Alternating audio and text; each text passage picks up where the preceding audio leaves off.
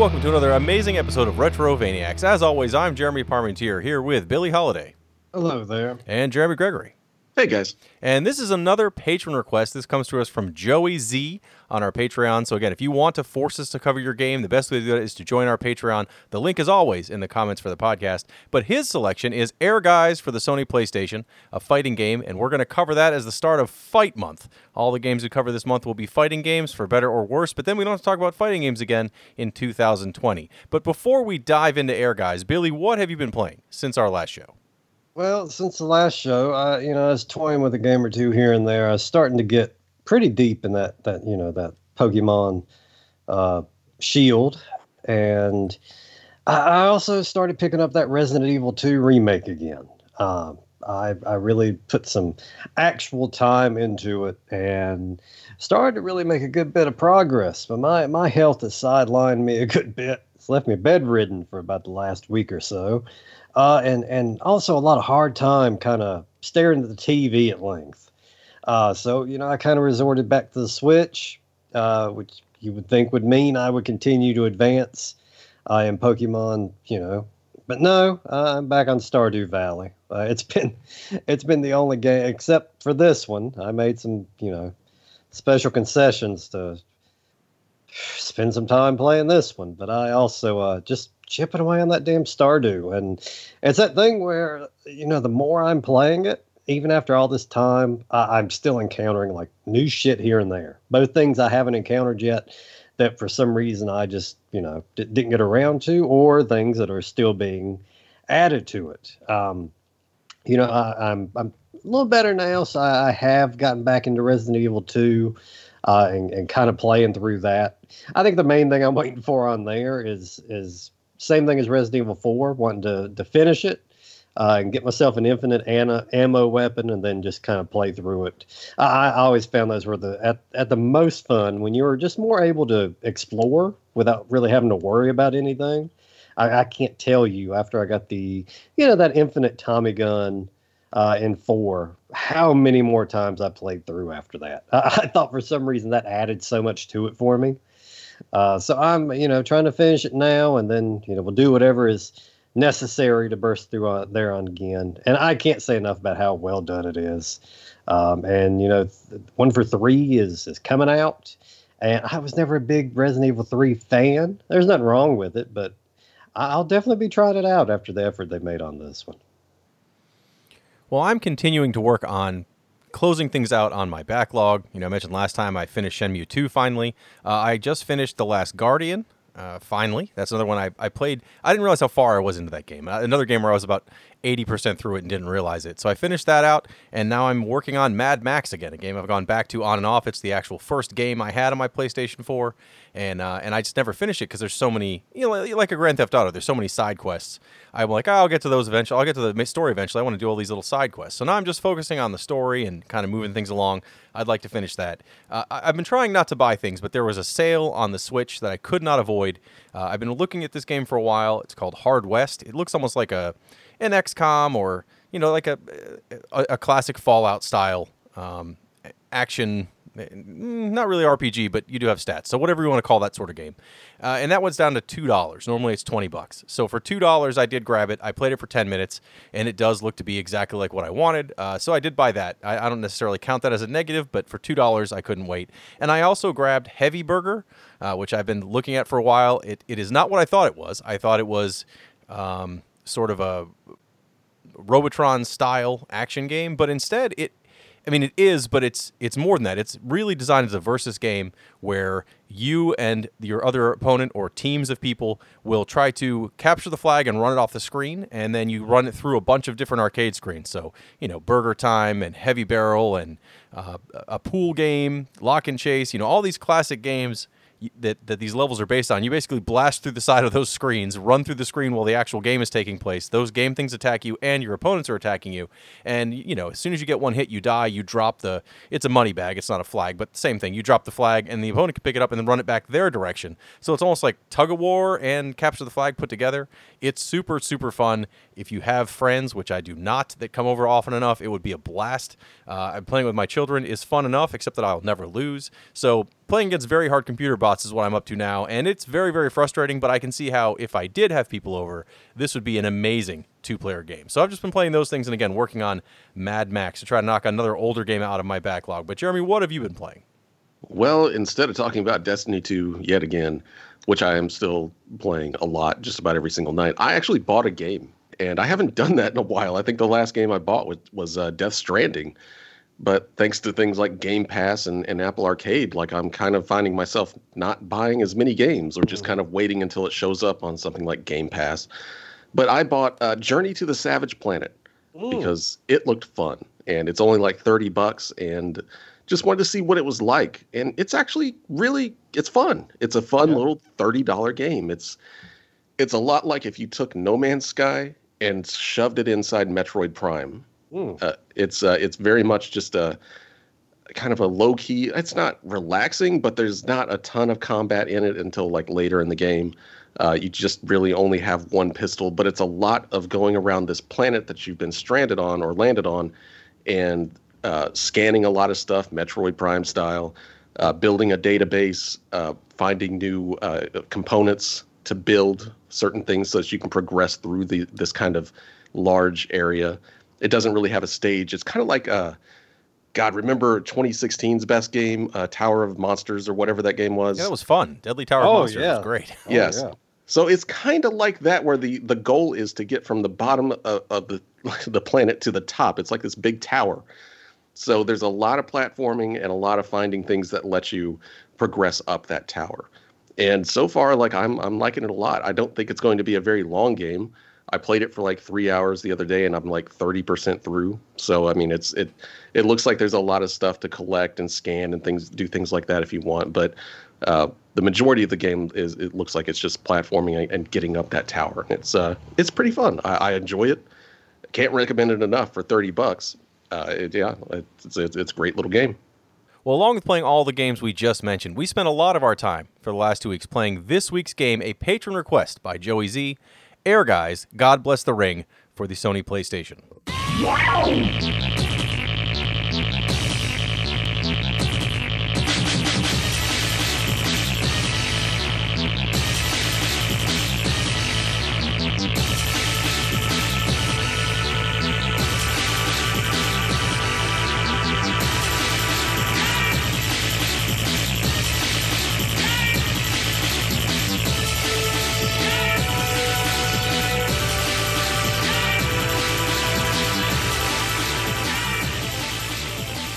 Now, I did a little interview with Joey, and we're going to play it towards the end of the episode after we kind of look at everything we do and don't like about it, and then we'll touch base with him and kind of see his thoughts. Ehrgeiz came out in 1998. It's put out by Squaresoft, and it was developed by Dream Factory, who is in a Squaresoft company division that just does fighting games. Previously, in 1996, they did Tobal number 1, and then in 1997, they did Tobal number 2. Tobal number 2 never came out in the United States, but I remember it getting a lot of press. Tobal number 1, I think you guys may have both played that before. It's very much Squaresoft's Virtual Fighter. It's the best way I could describe it. It wasn't great, but it wasn't terrible. Did either of you guys play Tobal? I played it, not so much because I wanted to. It was really the only way to get the demo disc for Final Fantasy VII, because that came packed in there with it. And I think that's probably what most people remember Tobal for. But besides that, I did actually play it. I'm a big fan of fighting games, and back then, you really only had like Tekken and Virtual Fighter as the standard for what a 3D fighting game should be, and everything else was just kind of the Wild West.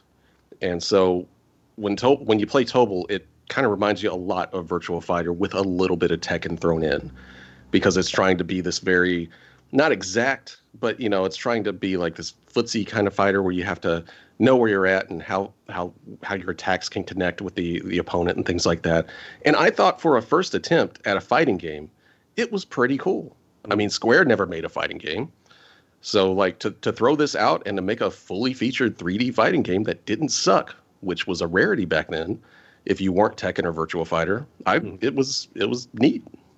Yeah, and I had a kind of similar experiences and thoughts on it. I had a friend, and that is the reason he had that game, was the Final Fantasy VII demo. But we played it, and it was one of those things where That was one of our things. One of our main things to get together and play were fighting games. And, eventually, all the popular ones, Street Fighter, Mortal Kombats and whatnot, they kind of ran their course. And we were heavy into Tekken. And, we kind of gave this one a try. And I remember it being adequate. I don't remember anything about it being groundbreaking or anything of that nature, that first Tobal. But, it was good enough, I guess. That's about the highest praise I can give to it. It wasn't disastrous or bad by any means, but it was just, and I'm not the most, seasoned fighting game player. I enjoy them. I'll play them any old time, but I'm not one of those people that knows the ins and outs and can give a good solid, 100%, critique of every little thing of it. Good thing it's fighting game month here though, but, yeah, I remember it being good enough. I did actually import Tobal 2. Oh, boy. Now, that game I will make a very good argument for that game being one of the best fighting games on the PlayStation. Wow. And it's a shame it never got released over here because it is so much better than the original. And it actually has it's a really good fighting game. Mm. But, yeah, it's, compared to what we got here with Tobal, it just kind of makes that first game look pretty bad in comparison.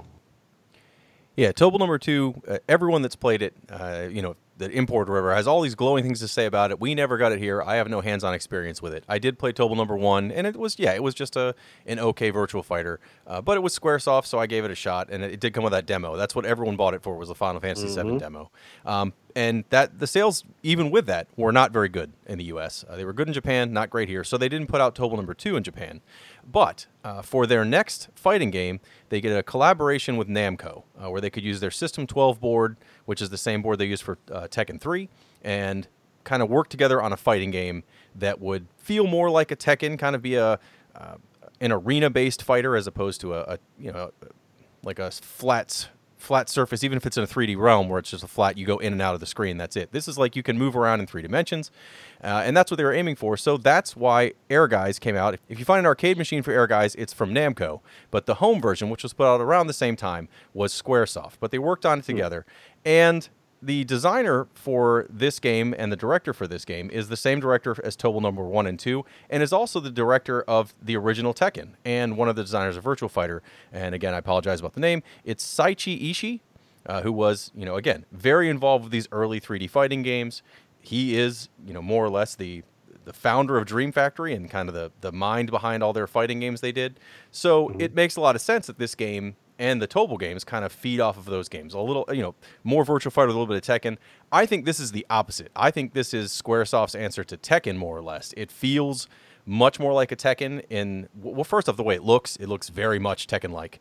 But it also, the fact that you can run around the screen and it has, actual items in the arenas you're fighting in that you can interact with, and sometimes, it's much more of Square's version of Tekken as opposed to Tobal being Square's version of Virtua Fighter.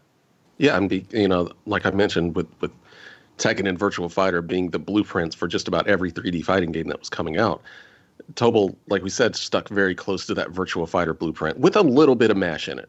And if nobody knows what I'm talking about when we talk about mashy, it is like if you hand a controller to somebody that has no idea how to play a fighting game, and they just start mashing on the buttons, and then their character does stuff, like actual legit fighting moves and stuff, that's a mashy kind of game.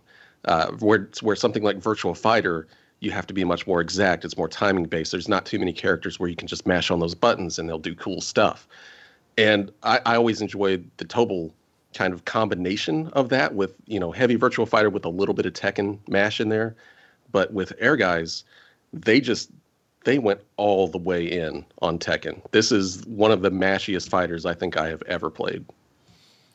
Well, the controls are different than, a standard, Street Fighter style control. There's, high, medium, and low punch and a high, medium, and low kick, and then you have to move different directions and find, do inputs to your specials. This dumbs everything down control-wise, for better or worse, but, let's look at it positively. Instead of having to memorize a whole bunch of special moves, you have a special attack button. Circle is your special attack button. You have a special attack meter on the screen along with your health meter.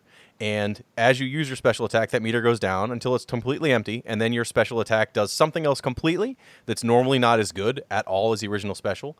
For example, the main character you see like on the packaging is a character named Godhand, and he shoots a rocket with his special item. But if you run out of special, then he like does this weird hand gesture, which can hurt you if you're near him, but it's nowhere near as great as the rocket you get with the special. Additionally, instead of having a whole bunch of strengths in your punches and kicks, there's just a high attack and a low attack. Literally, like, are you punching high or are you punching low? And that's it. There's 3 real buttons for attacks: high attack, low attack, special attack. There's a jump button. Up does not jump in this game since it is a 3D world. You need to move in and out of the screen, so that's what up and down do. And there's a guard button. Blocking in this game, using the guard button is not, in my mind, intuitive, even though I think it's supposed to be. It's very difficult. And then to throw people, instead of having a throw button or having a special move that does it, you just basically hit guard and high and low attack at the same time, and you will do a throw. The controls are very simple, but because there's only really 2 attacks and a special, they don't expect you to use your special for anything other than as a special attack. A lot of the combos are just high and low attacks mixed together. High, high, low, high, low, high, high, high, high. And so if you just mash on the buttons like Jeremy said, you're going to do some really good combos if you connect with that first hit. And that's why this is so mashy. I mean, I played through most of this game without looking at move sets, without doing anything else, just by mashing on high button, high attacks 90% of the time. This is one of those that your kids could beat you on. It's even ground. I think I have complained about different fighting games, and before that, some of the controls and like some of the moves, the ability to pull them off, it was just a bit much. Too many inputs needed for it, and just not intuitive. Street Fighter, I think, kept the inputs very intuitive. With kind of the charge attacks or the quarter circle or even the damn full circle every now and then if you want to pull that spinning pile driver out. But this one, I think it's the opposite. I don't think I've ever really talked about controls being too simple in a game. It lends itself to you not really. And maybe it's just, it sounds like it may be all of us. It lends you to not really wanting to sit down and learn any fine points. It's just, it's more rewarding to just mash those buttons and get on through. And, I guess if we're reviewing a game, I do want to be able to get through it. And so I can have see all the way through and have a better opinion of it.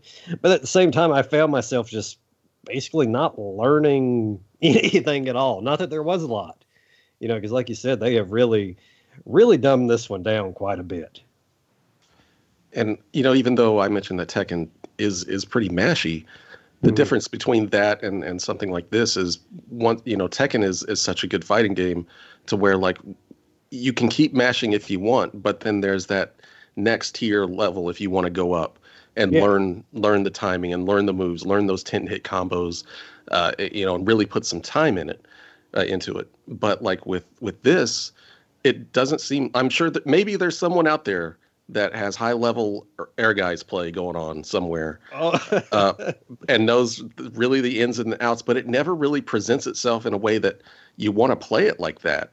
Yeah. There's just nothing really to look up to there. And this, as far as depth, as far as what I could find, this has more in common with something like Power Stone than it does an actual fighting game. It's very mindless. Now, speaking of mindless, where was the game presented to me in the fucking opening?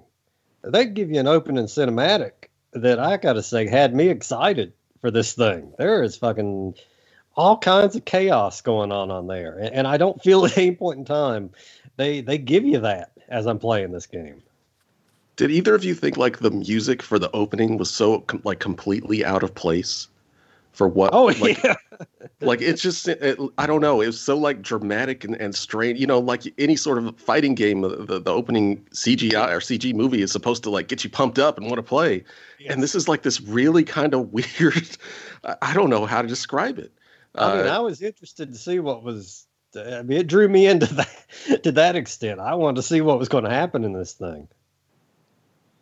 Well, what's weirder on this, the intro's a little off, but at the same time, I don't know. For me, PlayStation intros are always kind of a grab bag. You don't know what you're going to get. There's a big cinematic because they could do it finally, and so every game has something like that. But it's on the PlayStation version, you go through that intro and you hit the start button, and then instead of going to like what you'd assume would be the menu for the actual fighting game, instead you go to a menu that lets you pick, I want to play Air Guys the fighting game, or I want to play a collection of mini games, and we'll get into those later, or I want to play something that's called quest mode. And there's even a warning on quest mode. It's like, be aware, if you go on quest mode, can't come back. Better make sure you save. So you're like, whoa, all right, I don't want to mess up whatever quest mode is. If you go into quest mode, you're not going to want to come back. Well, we're going to talk about all those other modes after we discuss the game itself. But the fact that Square felt like it was important enough not to have it as an option in the main menu, not to make it so it's hard to find. No, you get to see right from the beginning, there's a fighting game, but check out these other things we have. That's a bad sign. That you don't want that. You want the draw of your fighting game to be the fighting game. Like it should be the fighting game, not a demo disc for another game, not some other mini games that are kind of like a fighting game. You want it to be the fighting game. And instead, I think they kind of warn you ahead of time. Hey, we offer you a lot of little things here. If you don't like this, there's other things to check out. That's not a great start. I mean, even Tekken, they make you unlock Tekken Bowling because they know once you get that, you're not playing the fighting game again. But they make you, play the game for a while before you get to that. That also gave me a little bit of pause when I first saw it, that they were presenting all these offerings to me. I mean, I knew just from us talking and from just kind of looking up a video or two beforehand that these things were present in the game, but a lot of times they make it something that you unlock as you go along. And to be fair, like the first two Tobal games did have that quest mode in there, but it took it was more along the lines of, hey, we've got this fighting game, and also here's this cool little add-on of this quest mode that you can also do. But yeah, like loading into this is almost like loading into Smash Brothers, where it's just like, here's all of these different modes that you can do, and the fighting game's over here in the top left corner if you want to play that.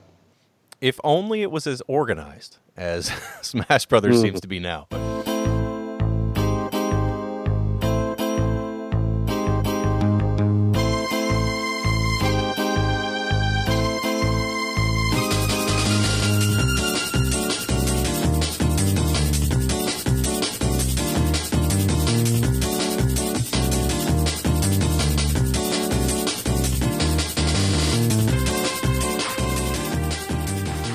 So when you go into the main fighting game, we'll discuss that first.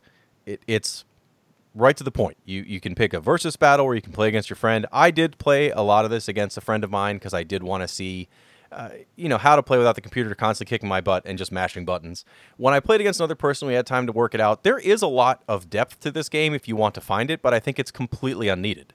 If you do the mash button technique, you're probably going to do better, and it's learning the moves and combos don't seem as important as learning your opponent's moves and combos so that you know when they've left themselves wide open to an attack. And then you just spam a bunch of attacks on them. It's not as much about, okay, I got this one hit in, now I know I can do these 8 hits in a row. And that's in there, but I think it's totally unnecessary. It's far more important to go, okay, that, this opponent will do 2 hits high and a low hit, and then I have time to run in. If I hit him one time, I can hit him with just a slam of high hits and do my damage. So, again, neither of us were very good at the game, and I think we all kind of said we're not masters of fighting games early on in this, but I'm clearly, of the three of us, the worst at fighting games. So take anything I say as far as complexity with a grain of salt. But there is a lot in this. For example, there's these things called just frame attacks, where if you start an attack and it's a regular high or low hit, then there's a series of moves you can do that kind of spring into other combos that you can only start at a certain point in that attack, like a certain frame of that animation. I have no idea how to make that work. I looked at something online, a couple things to try to figure out could I even do one, so I felt good about it. And it just seemed like at random, if I was doing attacks, sometimes I do another attack I didn't expect, and that's these just frame attacks. Apparently, if you know what you're doing, you can surprise your opponents doing the move I mentioned, where you figure out what your opponent's moves do so you know when they have an opening, and all of a sudden you don't have openings where you used to. That said, the button mashing moves seem to be a much more efficient way of getting through the game. So if you play against the computer or against other people, there are 11 characters that start in this game.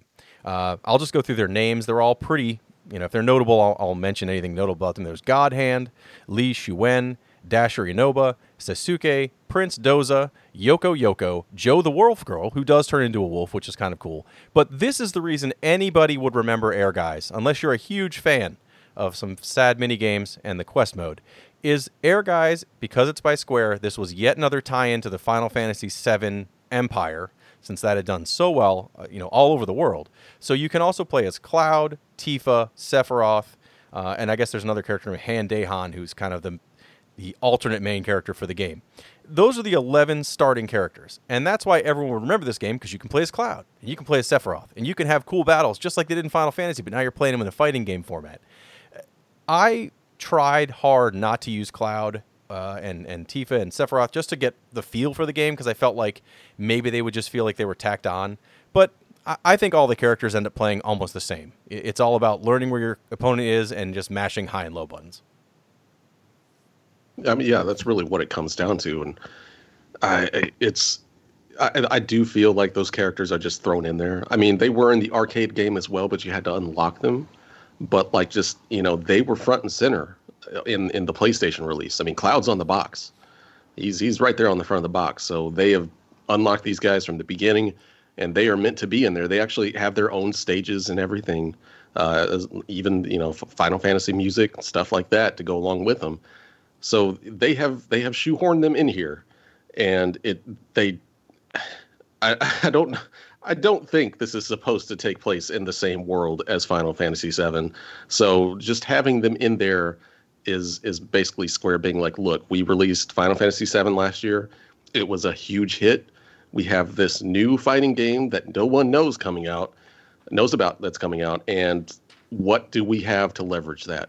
Well, here's some Final Fantasy characters, and that's basically what they did, and it seemed so out of place, even as a kid. And I love Final Fantasy VII. Like, that's one of my favorite games of all time. Mm-hmm. So and that's the main reason I picked this up.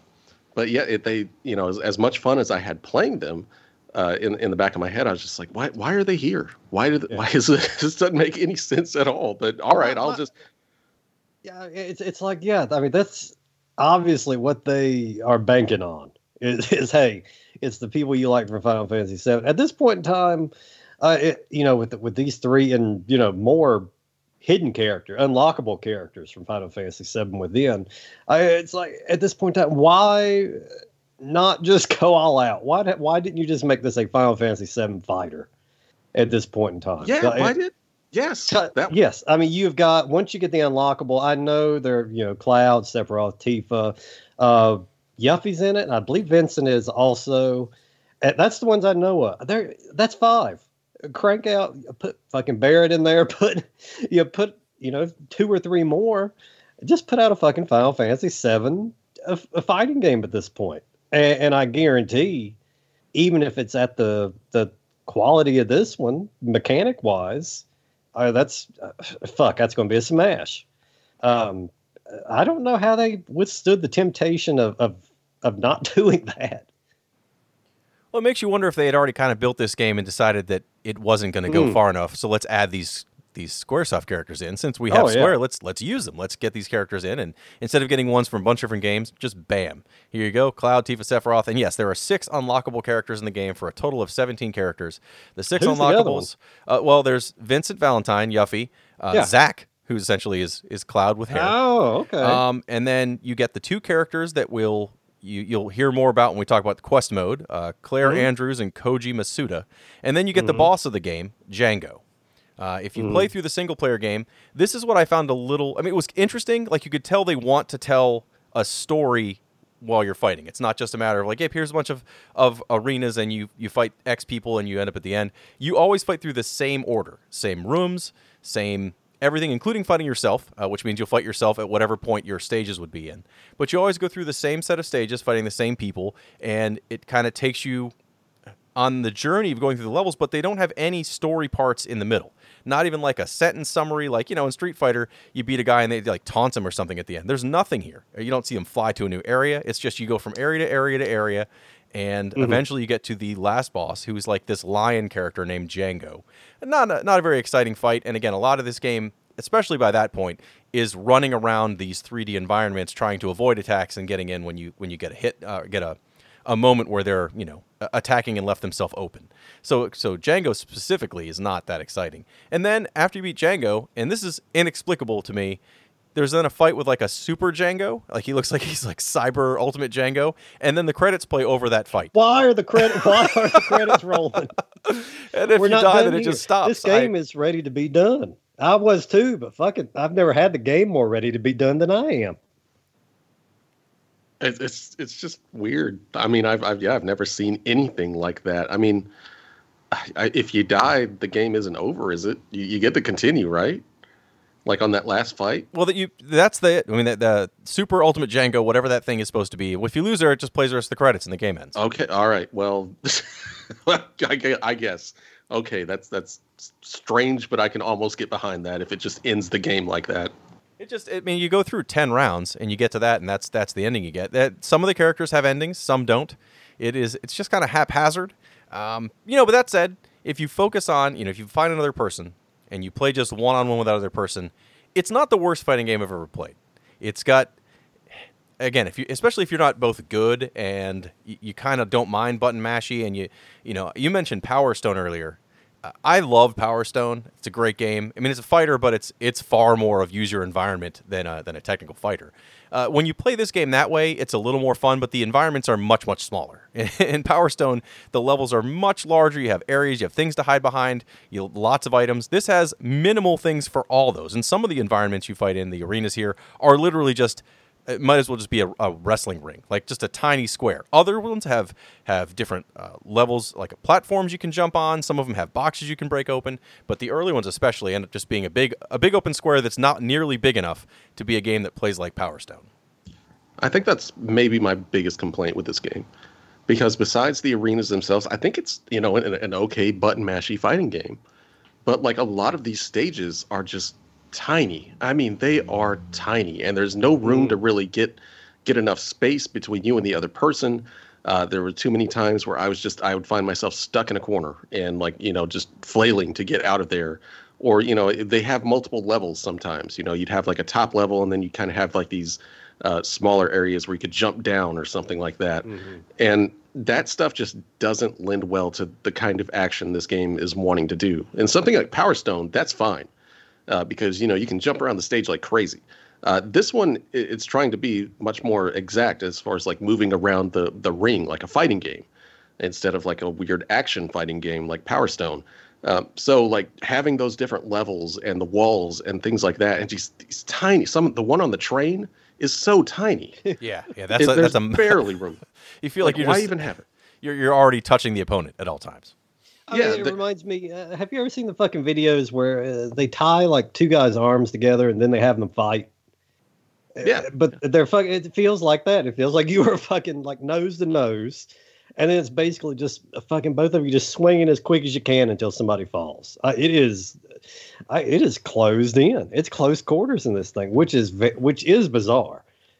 Yeah, and ironically, the wrestling ring that you mentioned is actually the best stage in the game because it gives you enough room to get away from your opponent and retreat and attack and things like that. Instead of just being nose to nose with them and constantly having to attack, constantly having to mash those buttons, that's what kind of killed it for me.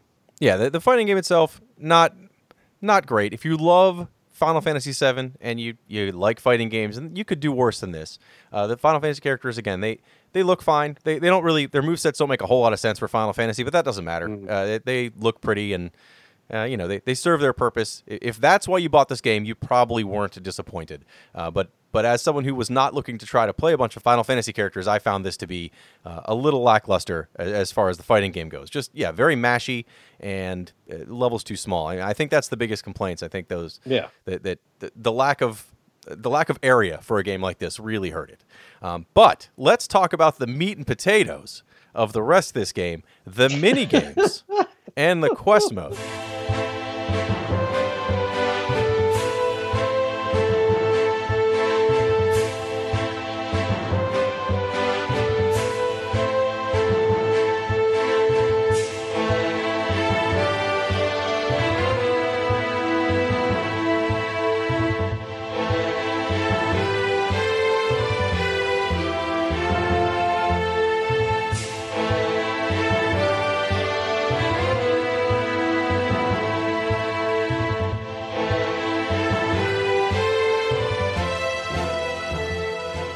Now, if you've got this game, you're going to play a fighting game, but you're like, you know what, guys, I'm tired of playing fighting games. I see they have a bunch of really cool-looking mini games, and you got some of your friends to come over and play these mini games. You're about to lose some friends. These mini games are by far like the most tacked-on, garbagey mini games. So there's 3 of them really, I think. One is a beach race, and I don't quite understand why this was a fun idea to anybody. You're just running and jumping over like hurdles at the beach, and it's one of those things where if you make one mistake, the opponent's going to win, but then it still goes on for like 4 rounds, and it doesn't use any of the fighting moves. You're literally just running forward and jumping. It is awful. I mean, props to them for finally putting in that fighting game racing game we've always wanted in. Yes. In one of them. It's such an odd thing to put into a fighting game. I mean, maybe they were just reaching to throw in like, we got this and we got this and we got this. I don't understand why you'd put this in a fighting game. I mean, maybe they just saw Tekken Bowling. I was like, man, we could probably do something like this. Oh, yeah. And we're gonna do. Yeah, we're gonna do ahead. quantity over quality here at Air Heights. Yeah. I mean, yeah, Tekken Bowling is the one mini game, and it's damn good because it's like a full, well done bowling game. But this, and I don't know if they're just going for kind of a lighthearted kind of tongue in cheek. Here's everybody in a fucking foot race thing. I obviously it can't be done in a serious manner, but that's the presentation for it, though. Like if you want to go all out and just make it ridiculous and have like just fucking chocobos left and right and fucking people from the Final Fantasy and whatnot cheering on the sidelines, I guess you might be able to make it its own kind of surreal type humor thing and make it actually fun to do. But as it stands, it's just a very plain, very desolate, very stark, seriously presented foot race. And I don't know what they're aiming for. I don't know what ground they're wanting to cover here. If they want people at home, up on their feet cheering, their character on in this race, or if they want people to be having a good time in it, if they want serious competition. I don't know what the hell they want here. I just know there is no, after you get done just with your initial guffaw upon seeing what is happening, there is nothing to stick around and see here on these mini games. It reminds me of like something you would bet on in the Gold Saucer in Final Fantasy VII. Yes, but and that worked because of the situation and the environment you were in. And it is a part of the game that's kind of lending itself to some really weird type of humor. But I don't feel like they were trying to be humorous here, which just makes it bizarre. Well, and again, it'd be one thing if that was one game and the others are good. But really, all these bonus games are, again, we're going to talk about Quest separately as its own thing since it's got its own separate section at the startup. But so, yeah, that's Beach Battle. And then there's Battle Runner, which is even bleaker looking. It looks like just a big square area with like a pillar in the middle, and you just run these circles around there, and whoever can run the most laps after so much time or whatever, like you're using that, but you do have your fighting moves there. So you basically are just trying to run as fast as you can and avoid the other person, but if you start fighting and you miss, then that person will keep running, and it is bad. If that was like 4 or 8 players all at once and the level was much bigger, that might arguably be fun, but for 2 players in a single screen sized race is absolutely the most boring bonus game I've ever played. The other options are Battle Panel, which is kind of like a fighting version of Othello and is not good also. Again, I can see what they were aiming at, but it just didn't end up being very fun. But of these terrible bonus games, that was my favorite, because at least I felt like I understood the rules and I could see how it might end up being fun, but it still was not that much fun. I'd much rather play the regular fighting game. And then there's Infinity Battle, where you can just try to fight over and over and over again, and you get back a little bit of life every time you win to see how far you can go. That's fine, but that's a single-player thing. That's not fun with a friend. These other ones, I was all excited to have someone over so I could play these mini games, and it was a massive disappointment. I can't even imagine like inviting friends over to play this, like those mini games. Like, oh man, this is I got to get some friends over here so we can play some Air Guides mini games. And then you load up that beach battle, and they just kind of look at you. There was a lot of staring. There was a lot of staring. I'm the kind that I like the idea of having people over, but there comes a certain time where I'm ready for them to go. And they're not always. I might keep this one, and I might put this one on when I'm ready to kind of thin things down around the house a little bit. Get into a beach race tournament. That's right. It's like, hey guys, let's go. Let's have this foot race, and then we'll see how many people are tired, how many people have to get up and go to work the next day and whatnot. So I may have found a use for these mini games yet. Or just be a complete asshole and throw them into like actual fun parties, like throw it into the Halloween party. That's right. And just be like, hey guys, let's do this. So let's go. Oh, I got games set up for the kids to come over. Oh, the only game that's set up though is this on the beach race. That's all you guys can play. That's it. Oh. Don't you have Smash Brothers? No, man. We have this beach race game. It's incredible. That's right. See which one can win, Cloud or Tifa. You've always wanted to know this. Well, the quest mode is the final mode in this game, and it is clearly, I mean, something that they thought was so important. It didn't even need to go with the other mini games. It didn't need to be an option in the main menu from the actual fighting game. This had to be its own panel where it warns you. It has its own save spot on the memory card. It is wholly different than the fighting game. The controls are nothing like the fighting game at all. The characters do run in a 3D space, so I guess that's the same. But otherwise, it is on its own a completely separate game that has absolutely no tie-in. There's not even anything you can earn in quest mode that unlocks something in the arcade game.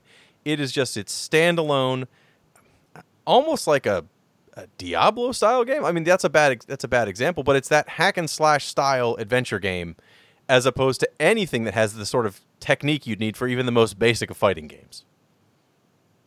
So I'm not going to lie. I was actually a pretty big fan of the dungeon modes in Tobal 1 and 2. Now, I don't think they're good. I think the dungeon mode in Tobal is a crime against humanity. I think it's awful. But there's something about it that I just kind of kept coming back to, because you'd really only get one chance to go through it. And it was kind of fun just to load up in between fights of Tobal or whatever and just see how far you could get. Tobal 2 actually did a lot more with that. And it was a better dungeon crawler. But it wasn't good at all either there. But still, I played it. And this was actually what I was really looking forward to in Air Guides when I bought it as a kid, because I wanted to see that stupid dungeon mode. And they've made it much more... They've added a lot to it. But at the same time, they've taken a lot of the fun out of it by making it more like this weird roguelike. And it's just, oh man, it's tedious as all hell. This thing is bland. This thing is as plain as a picky kid's cheeseburger. It's fucking, there's not much to see here. And I have so many gripes with it. And I don't have the strength to get them all out. And it's just, from the very beginning, you just get an idea for this thing just being so desolate. There doesn't feel like there's any life to it at all. You walk into empty rooms. You encounter enemies every now and then. The attacks are not rewarding at all. It once again kind of lends itself to button mashing. It's ugly. You are in a permanent state of running as fast as you. A character is obviously training for the fucking beach run, because he is running full blast the entire time. And you have some magic spells. I remember, I think my mind finally snapped when I finally threw off a fireball, and it is quite possibly the weakest fireball I have ever seen tossed out in a video game. And it just, I tried this thing. I played this thing for a good while, and I never felt like I got anywhere or that I had any experiences worth conveying that were positive. I don't know if there are people. I mean, there may be people that love this aspect of the game. I felt this was just bare bones. It just felt soulless. It's weird because it's like there's very little, like you said, there's very little to see, but they've added so much more on top of it that doesn't need to be there. Like they're an entire inventory management system, and the loot and all of this stuff, having the two characters. And if one character dies, then you have to run back and get their soul to, and also collect their equipment, but your inventory is already full from the shit you found, and it's just a constant back and forth. And it's just it doesn't need to be that. The reason I liked the first two was they were very, very simple dungeon crawlers. Like you have your character, and you just run through and you beat the shit out of everything with the moves that you have in the game. And that's about it. You could find a pole or something here and there and just smack things, and that was fun. This has tried to go full RPG in a mode that really does not deserve that kind of attention to it. Well, it's got all the negatives of a game like this, unfortunately. So not only do you have a bad inventory management and everything drops items, you have to, as well as, monitor your health, you have a hunger meter. So you have to make sure that you constantly have food to eat, and your hunger meter goes down pretty quick. But it's also not just eating whatever you find, and it's not like when you run over one, it automatically fills up your meter. It goes in your inventory, you have to go and use it. They actually made it so there are 5 different food types, and you have to make sure you eat the right food types to really do the best benefit. You can pause the game and look at your character's stats, and then when you do that, if you hit select, it shows you like a food window that says like, oh, you need more minerals, but you have plenty of vegetables. So you have to make sure you eat the right foods that have all minerals to help you get the most of your hunger back, or it will start hurting your gameplay experience. Awful.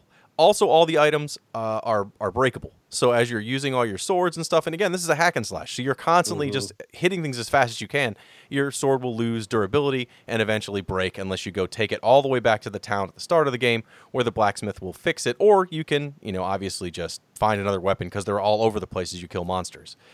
You have to level both characters because there are 2 different characters that you can play as, because if the first character dies, like Jeremy said, you have to go back with the second character to save them, or else your game is over. So if you've been playing with just Koji the whole time, and he's level 20, and you die somehow like 20 levels into this awful, inverse pyramid of death, you have to then go back with this level 1 character who has no equipment, no money, nothing, and start from the top and get back down to where your character is. They do give you a save, which is nice. They don't expect you to play this all in one sitting. Not that I can imagine playing it in a bunch of sittings, but with one sitting specifically, you're like, okay, I at least can save at certain points. But the save function is weird too. It's not like you save when you go back to town and talk to the innkeeper. You save wherever you want, but it costs money. So if you don't have any money, you can't save. And the money gets more and more expensive every time you save. It is a weird...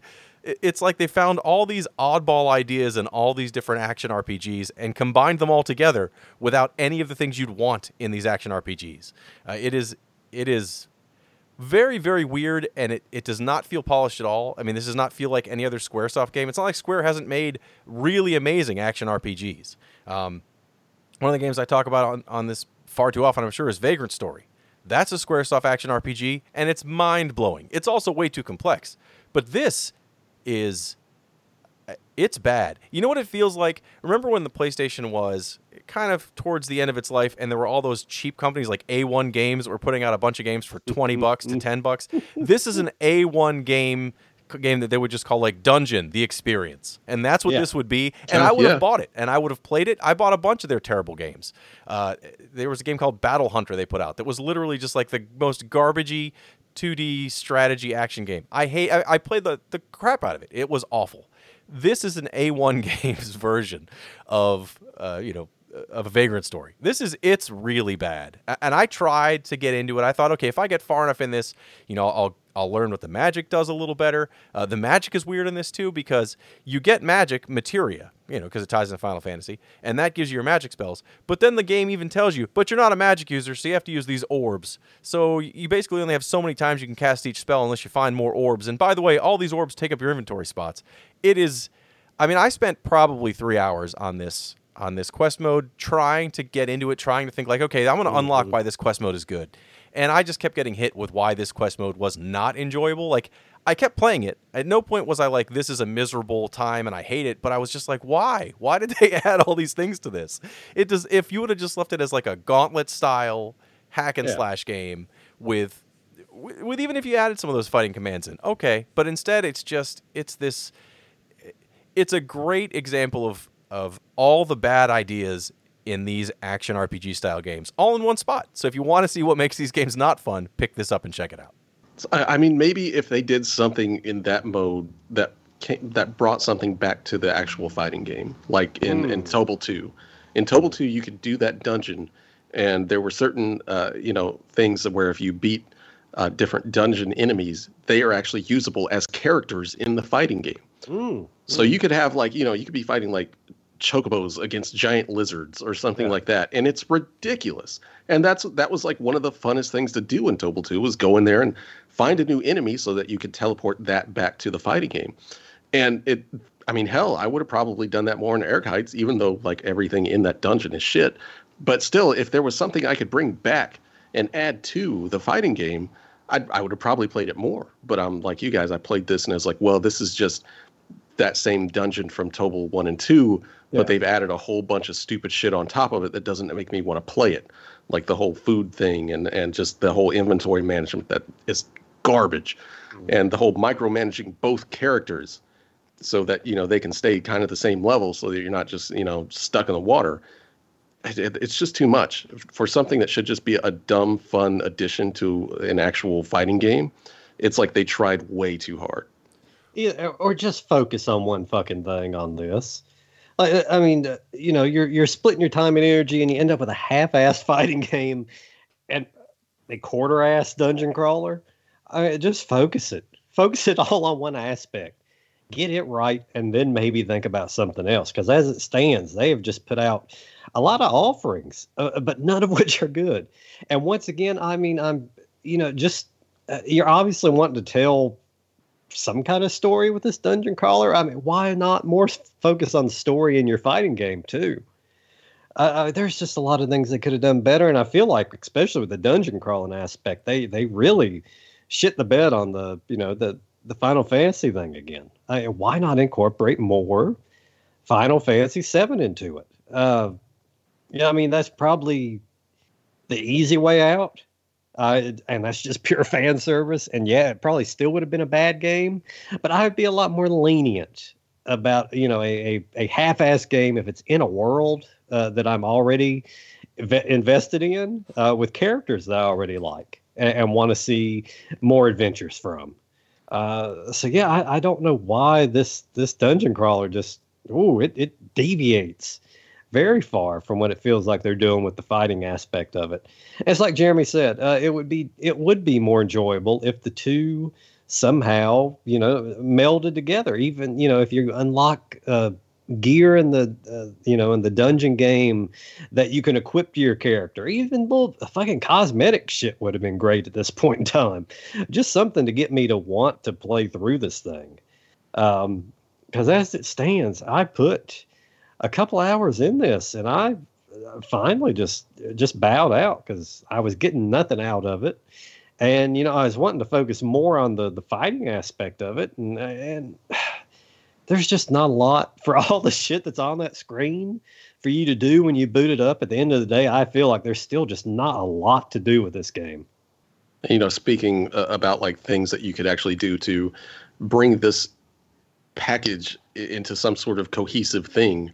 Like, I hate to go back to that fucking racing game, but why not put that into like the actual championship mode? Like Jeremy said, where you're just going through these opponents and there's nothing to break it up. Why not put some of those mini games in between some of those fights? Like, the car and Street Fighter, like just something like that to break things up that they could have done so easily, but it's not. It's just like, here's its own thing just in case you want to do this. Yeah.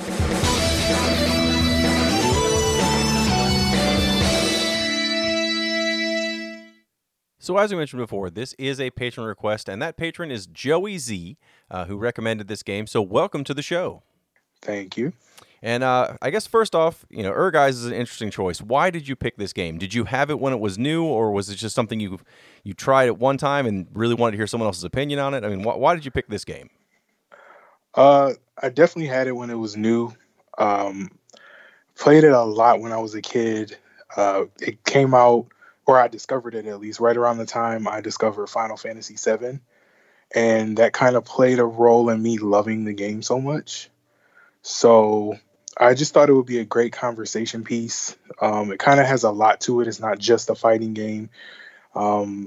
There's just so many cool elements about it. I thought it would be really interesting to hear you guys kind of pick it apart and hear what you like and what you don't like about it. You mentioned the Final Fantasy tie-in. I was going to ask specifically, is that the reason you picked the game up, or had you played, I guess, their previous fighting games, Tobal #1, and I'm assuming not Tobal #2 in this country, but you could have. No, and it wasn't until recently that I actually discovered like Tobal, and I'm really interested in playing them. It was mainly because of Final Fantasy. I'm almost certain it was like advertised either in a booklet or in a magazine or even a strategy guide of Final Fantasy. And it wasn't specifically that there was characters in the game. It was just like, oh wow, this is a fighting game. You know, just seeing it being advertised with it was just kind of what drew me to it. And then discovering that I could like play as Sephiroth in the game was like, it definitely was the reason why I spent so much time as a child playing this game. Well, I think a lot of people would say the same thing. The reason this game was notable at all was for that Final Fantasy tie-in, at least for immediate grabs, you know. Square wasn't known for a lot of fighting games, so that was really the pull. Was one of those characters, the Final Fantasy characters, your favorite go-to, or was one of the in-game characters one you chose more often? Sephiroth at first was like, when I played against my friends, that was the person that I would just dominate with, just because he's always been like one of my favorite characters. But as I grew like up and would put down the game and pick it up, I would play as I believe it's Han Daehan.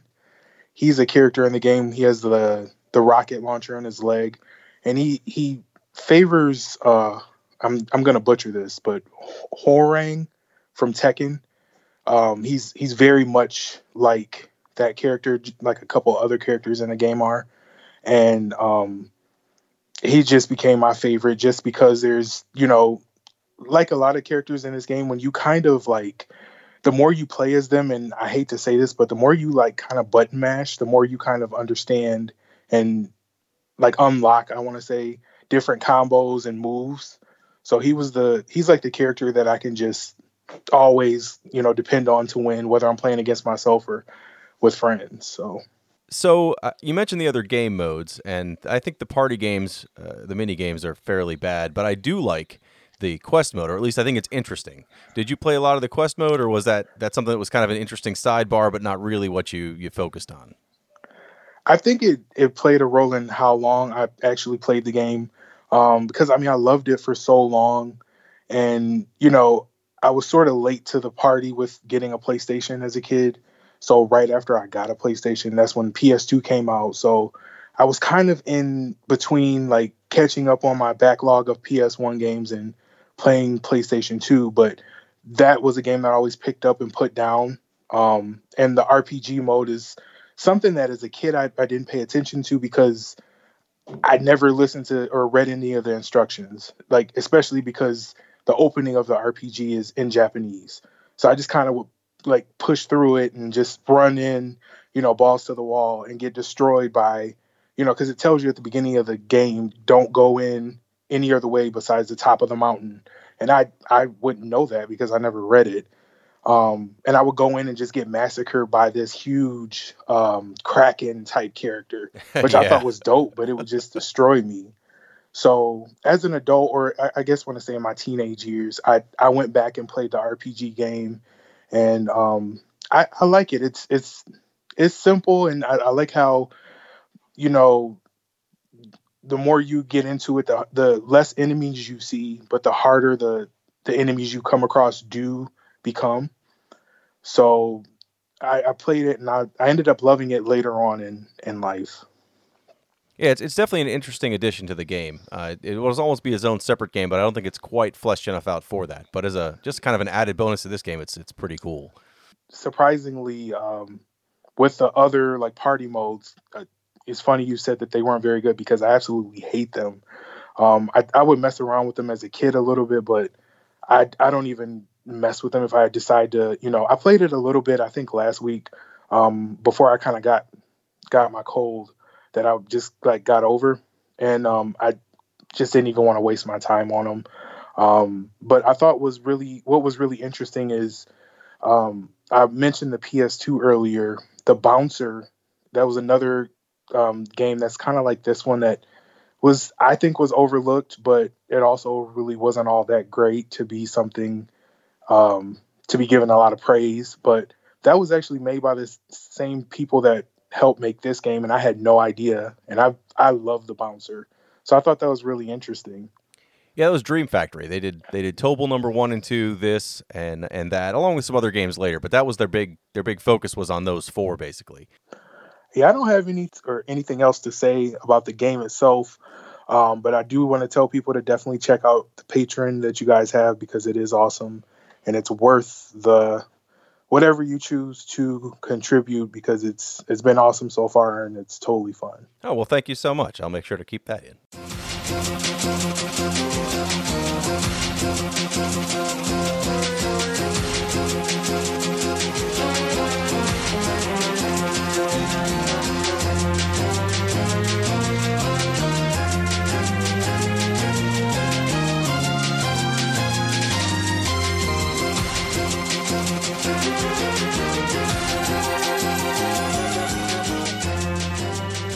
So that's our thoughts on Air Guys, on all the mini games included.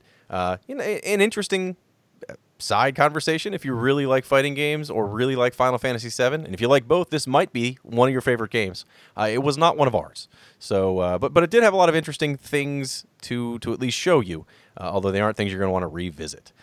So if you want to force us to cover your game again, the best way to do that, much like Joey Z did, is to please go to our Patreon, check out what we have to offer there. You get the free bonus episodes, you do get stickers and stuff mailed to you. We try to support everyone that supports us. So, again, thank you, Joey, for your pick. Sorry if we were a little rough on it, but it, admittedly, it's got a lot of issues. But also, if you have any questions for us, you can send them to us through the Retrovania.net question form. At the bottom of Retrovania.net, along with links to all the things we've done recently, there is a question form, and you can use it to write many amazing questions that we will answer on the show like we're going to right now. That's right, and Dan M. is up first, and he writes in to say, "Hi, Retrovaniacs, this question really isn't about games, so you don't have to read it if it's too far off topic. But I was just curious if any of you actually listen to your own podcast. I know as a kid, I always loved recording myself on cassette just to listen to the dumb stuff I had recorded, and having a podcast seems like a natural progression of that." I do have to listen back to this because I edit it. I'm the editor for this podcast. Whether it sounds like I edit it or not, I in fact do. So I do listen to this podcast, but then even after I edit it, I go back and I normally play it kind of in the background after I post it to make sure that there are no issues with the upload. I like this podcast. I mean, not just being on it, I enjoy listening to it. So if that was a backhanded way to say we don't edit very well, I don't appreciate it. But yes, I do listen to this podcast every episode. And I really didn't think I would. I thought, when we record it, that would be, it. And hearing you guys talk would be, it. But I did, out of curiosity, just kind of go back and first few we did and listen to the finished product there. Thankfully, even though I was horrified by the first few episodes we did, I continued listening. And I think we all three kind of pride ourselves on putting out the kind of show that we each would individually like to listen to. So, I do, I can't say I've caught every single episode. I do catch the majority of them when they're put out and just give them a listen and, kind of see. Obviously, it's different than listening to someone else's podcast because there's a little bit of a self-critical ear in there when you're listening to it. But yeah, I think it's a great way to listen to it and kind of, see how the flow is for a particular episode and kind of, if there are any mistakes, anything I can learn from to do better the next time or not repeat next time around. Yeah. And I think we put on a pretty good show for the fact that I can sit there and listen to the whole thing. Plus, I'm always interested to see what music clips Jeremy P is going to throw in. We don't hear them at the time of the recording always, so it's always a hoop to go back and listen to that, especially if it's a game where I am straining to imagine what music he would be able to salvage for a game to put in. Yeah, this one you're going to enjoy then, because I have no clue what I'm putting in this one. I guess I listen more to like the older episodes because I think I'm like Billy. I'm very self-critical of like a lot of the stuff I say. Also, a lot of the stuff we record is posted like a day or two right after. So I still remember everything. And it's more fun for me to go back and listen to the wealth of previous podcasts from years gone that I've completely forgotten that we even did. Yes. And listening to those are always fun because it's just like I wasn't even there because I don't even remember the shit I said. So yeah, I do enjoy going back and listening to that stuff. And I think this is a pretty decent podcast. I don't know. I'm still here doing it, so must be all right.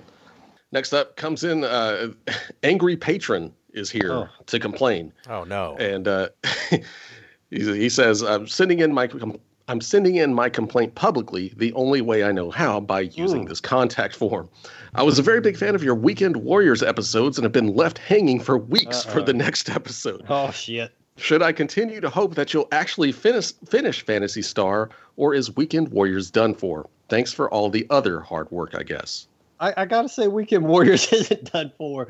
I'll shoulder a lot of the blame on this just because of how fucking terrible my schedule is. And that's not just for recording. I think I underestimated, personally, taking on a meaty RPG along with our other schedule. You know, with the regular episode, you know, we're doing a game a week and an RPG also. And then it's poor timing on my part because my hours that I have to dedicate to dumb shit like work also picked up on me. So I know I probably was not as available as I needed to be. That being said, I did complete that game. I believe Jeremy P did also, and we do plan on hooking up to get that done. Being called out publicly like this thing, though, I think may have lit a fire under us. Maybe we get that done soon. We will finish it, and yes, we did mean to finish it. No, we did not forget about it. It is not as important as the 2 regular monthly bonus shows we've promised, so that is kind of what happened. But also, up until this email, I was unaware anyone other than Billy or myself even cared about those episodes. They are only on the bonus feed. I think the first one we might have put on the regular feed, but the rest are only on the bonus feeds. And it's us playing through all of Final Fantasy, us playing through all of the first Phantasy Star on the Sega Master System. We got towards the very end. It's supposed to be 4 parts. We got through 3, and we have finished the game. So we will wrap that up and talk about how to get through the last planet and the last section of the game. We will now feel like doing it immediately, because now I feel bad that someone else was actually interested. So our apologies not finishing it. It is coming. I do not know if we're going to do other games like this in the future unless Billy and I have some wide open calendars, because this did take a lot of time. Because again, for the other games we're doing once a week, I do want to put the time in on those games. I don't want to feel like I'm just kind of, I've played this game before, I'll just talk about it. I like to play through everything, even if I've played it. We did Goonies 2. That's a game I've played probably 2,000 times over my life, and yet for the podcast I played it again to make sure I was fresh on all the things I wanted to say about it. So we will get to that. I'm not sure if we're going to do more of them. I think the movie review we did was actually something I'd like to do more often than a longer role-playing game sort of feed. But hey, if you guys really like the playthrough role-playing games, let us know, and we're not opposed to doing more. I just was unaware anyone else cared. Man, talking about like enjoying listening to the podcast, those are the 2 that series. Besides the first one that I'm on, it's probably my favorite to listen to as far as like most recent episodes, because I'm not on it, and also I love hearing Billy just be tortured by an old RPG. So it's get ready for the last fucking episode. You're gonna have I'm that other person and a hollering on that one. Wait, are you Angry Patron, Jeremy? No, I am not angry patron, but I have been wondering myself for the last few months where the Weekend Warriors have gone. I apologize for also not continuing on there, but after the first episode. But again, I think it comes down to time and what we're able to play. So it did not work out for me at all. I mean, I'm hoping it's something. I don't know how. I mean, any patrons, if you would like to invite like closest several hundred of your friends to join, and maybe we can just kind of, put in our 2 weeks notices. I'll play all the fucking RPGs you want. I'll sit there 100-hour, 200-hour game. That's fine. I think it's far more likely that we all win the lottery. But hey, if that happens too, we will definitely play some more RPGs. We'll have a lot of free time. Yes. All right. Next one comes in from Zach, and he's got a game request. Hi, guys. Enjoying your podcast from Australia. There are countless retro gaming podcasts, and Retrovaniacs is by far my favorite. He even put the U in favorite, so he's fancy. Ooh. The Super NES has always been my favorite console and holds a lot of nostalgia for me. One of my favorite Super NES games was Super Ghouls and Ghosts, which I played to completion many times. Having recently picked up a Super NES Mini, this game is still my favorite pick-up and play title. Would love to hear you guys share your opinions on the game in a future episode. Anyway, keep up the great work, and thanks, guys. Regards, Zach. That series in general is always one that I think we need to visit around Halloween, because we always are scraping for games we can play in the amount of time or that we haven't already covered. And that's definitely a good series to cover, and that's a good version of the games in that series. That said, I've never beaten any of them because they're really, really hard. So I'm not opposed, but we'll see how far I can get. Yeah, and it's one of those, I've always loved the games in that series. Just, the look of it. And that horror aspect to it. But yeah, at the same time, it's one of those I've always picked up, played through the first few stages, and that was about it for me. I am not one to make it too far in those. But yeah, I mean, that would be, come the proper season for it, might be something worth looking into, and it would give me a good, a good opportunity to sit down and maybe, Jesus, it's too lofty a goal to say maybe beat it, but maybe get a little further than I ever have on it. I was just always curious as to why the NES version of Ghosts and Goblins was so highly regarded and had so much nostalgia from people when, literally no one made it past the second stage. So, doing that review, I was just like, the Super Nintendo and the Genesis games are so much better than this. These are the ones that everyone should love. But I guess maybe it's just an NES thing and everyone owned an NES and that was the game to get. I don't really understand why, but that has always mystified me to this day. Yeah, both the Super Nintendo and the Genesis versions are far superior, but it doesn't have the same feeling in your mind as, remember I had the Nintendo and I had Ghosts and Goblins, and then you're like, oh yeah. But yeah, that game is ridiculous. Yeah, it's not great. But anyway, we will check that out maybe during the holidays, during Halloween, and maybe work that into our schedule. All right, and our last question comes in from Trent T. Actually, it's not a question. He's just chiming in with an old home remedy of his for the guy complaining about spicy butt on the Blaster Master episode. Oh, here we go. Don't know if he knows this one, but just take some Metamucil or something else high in fiber like a breakfast bar right after you eat spicy food. This should neutralize the spice and keep your sensitive parts from having their own spice levels. Good luck, Trent T. Well, that is a good tip for dealing with your own spicy butthole. But as I recall, the question was not about dealing with your own spicy butthole. And I don't really want to revisit that question. If you need to, check out our last episode on Blaster Master, where we get into all things spicy buttholes. I can't believe this is the second time in a row we've had to discuss it. So if you have a question for us, please send it to us via the Retrovania.net question form. You can also find links there to all our social media, our video review channel that Jeremy puts, like he mentioned, the Ghosts and Goblins review on. And otherwise, we will see you in 2 weeks with another fighting game as we continue Fight Month here at Retrovania.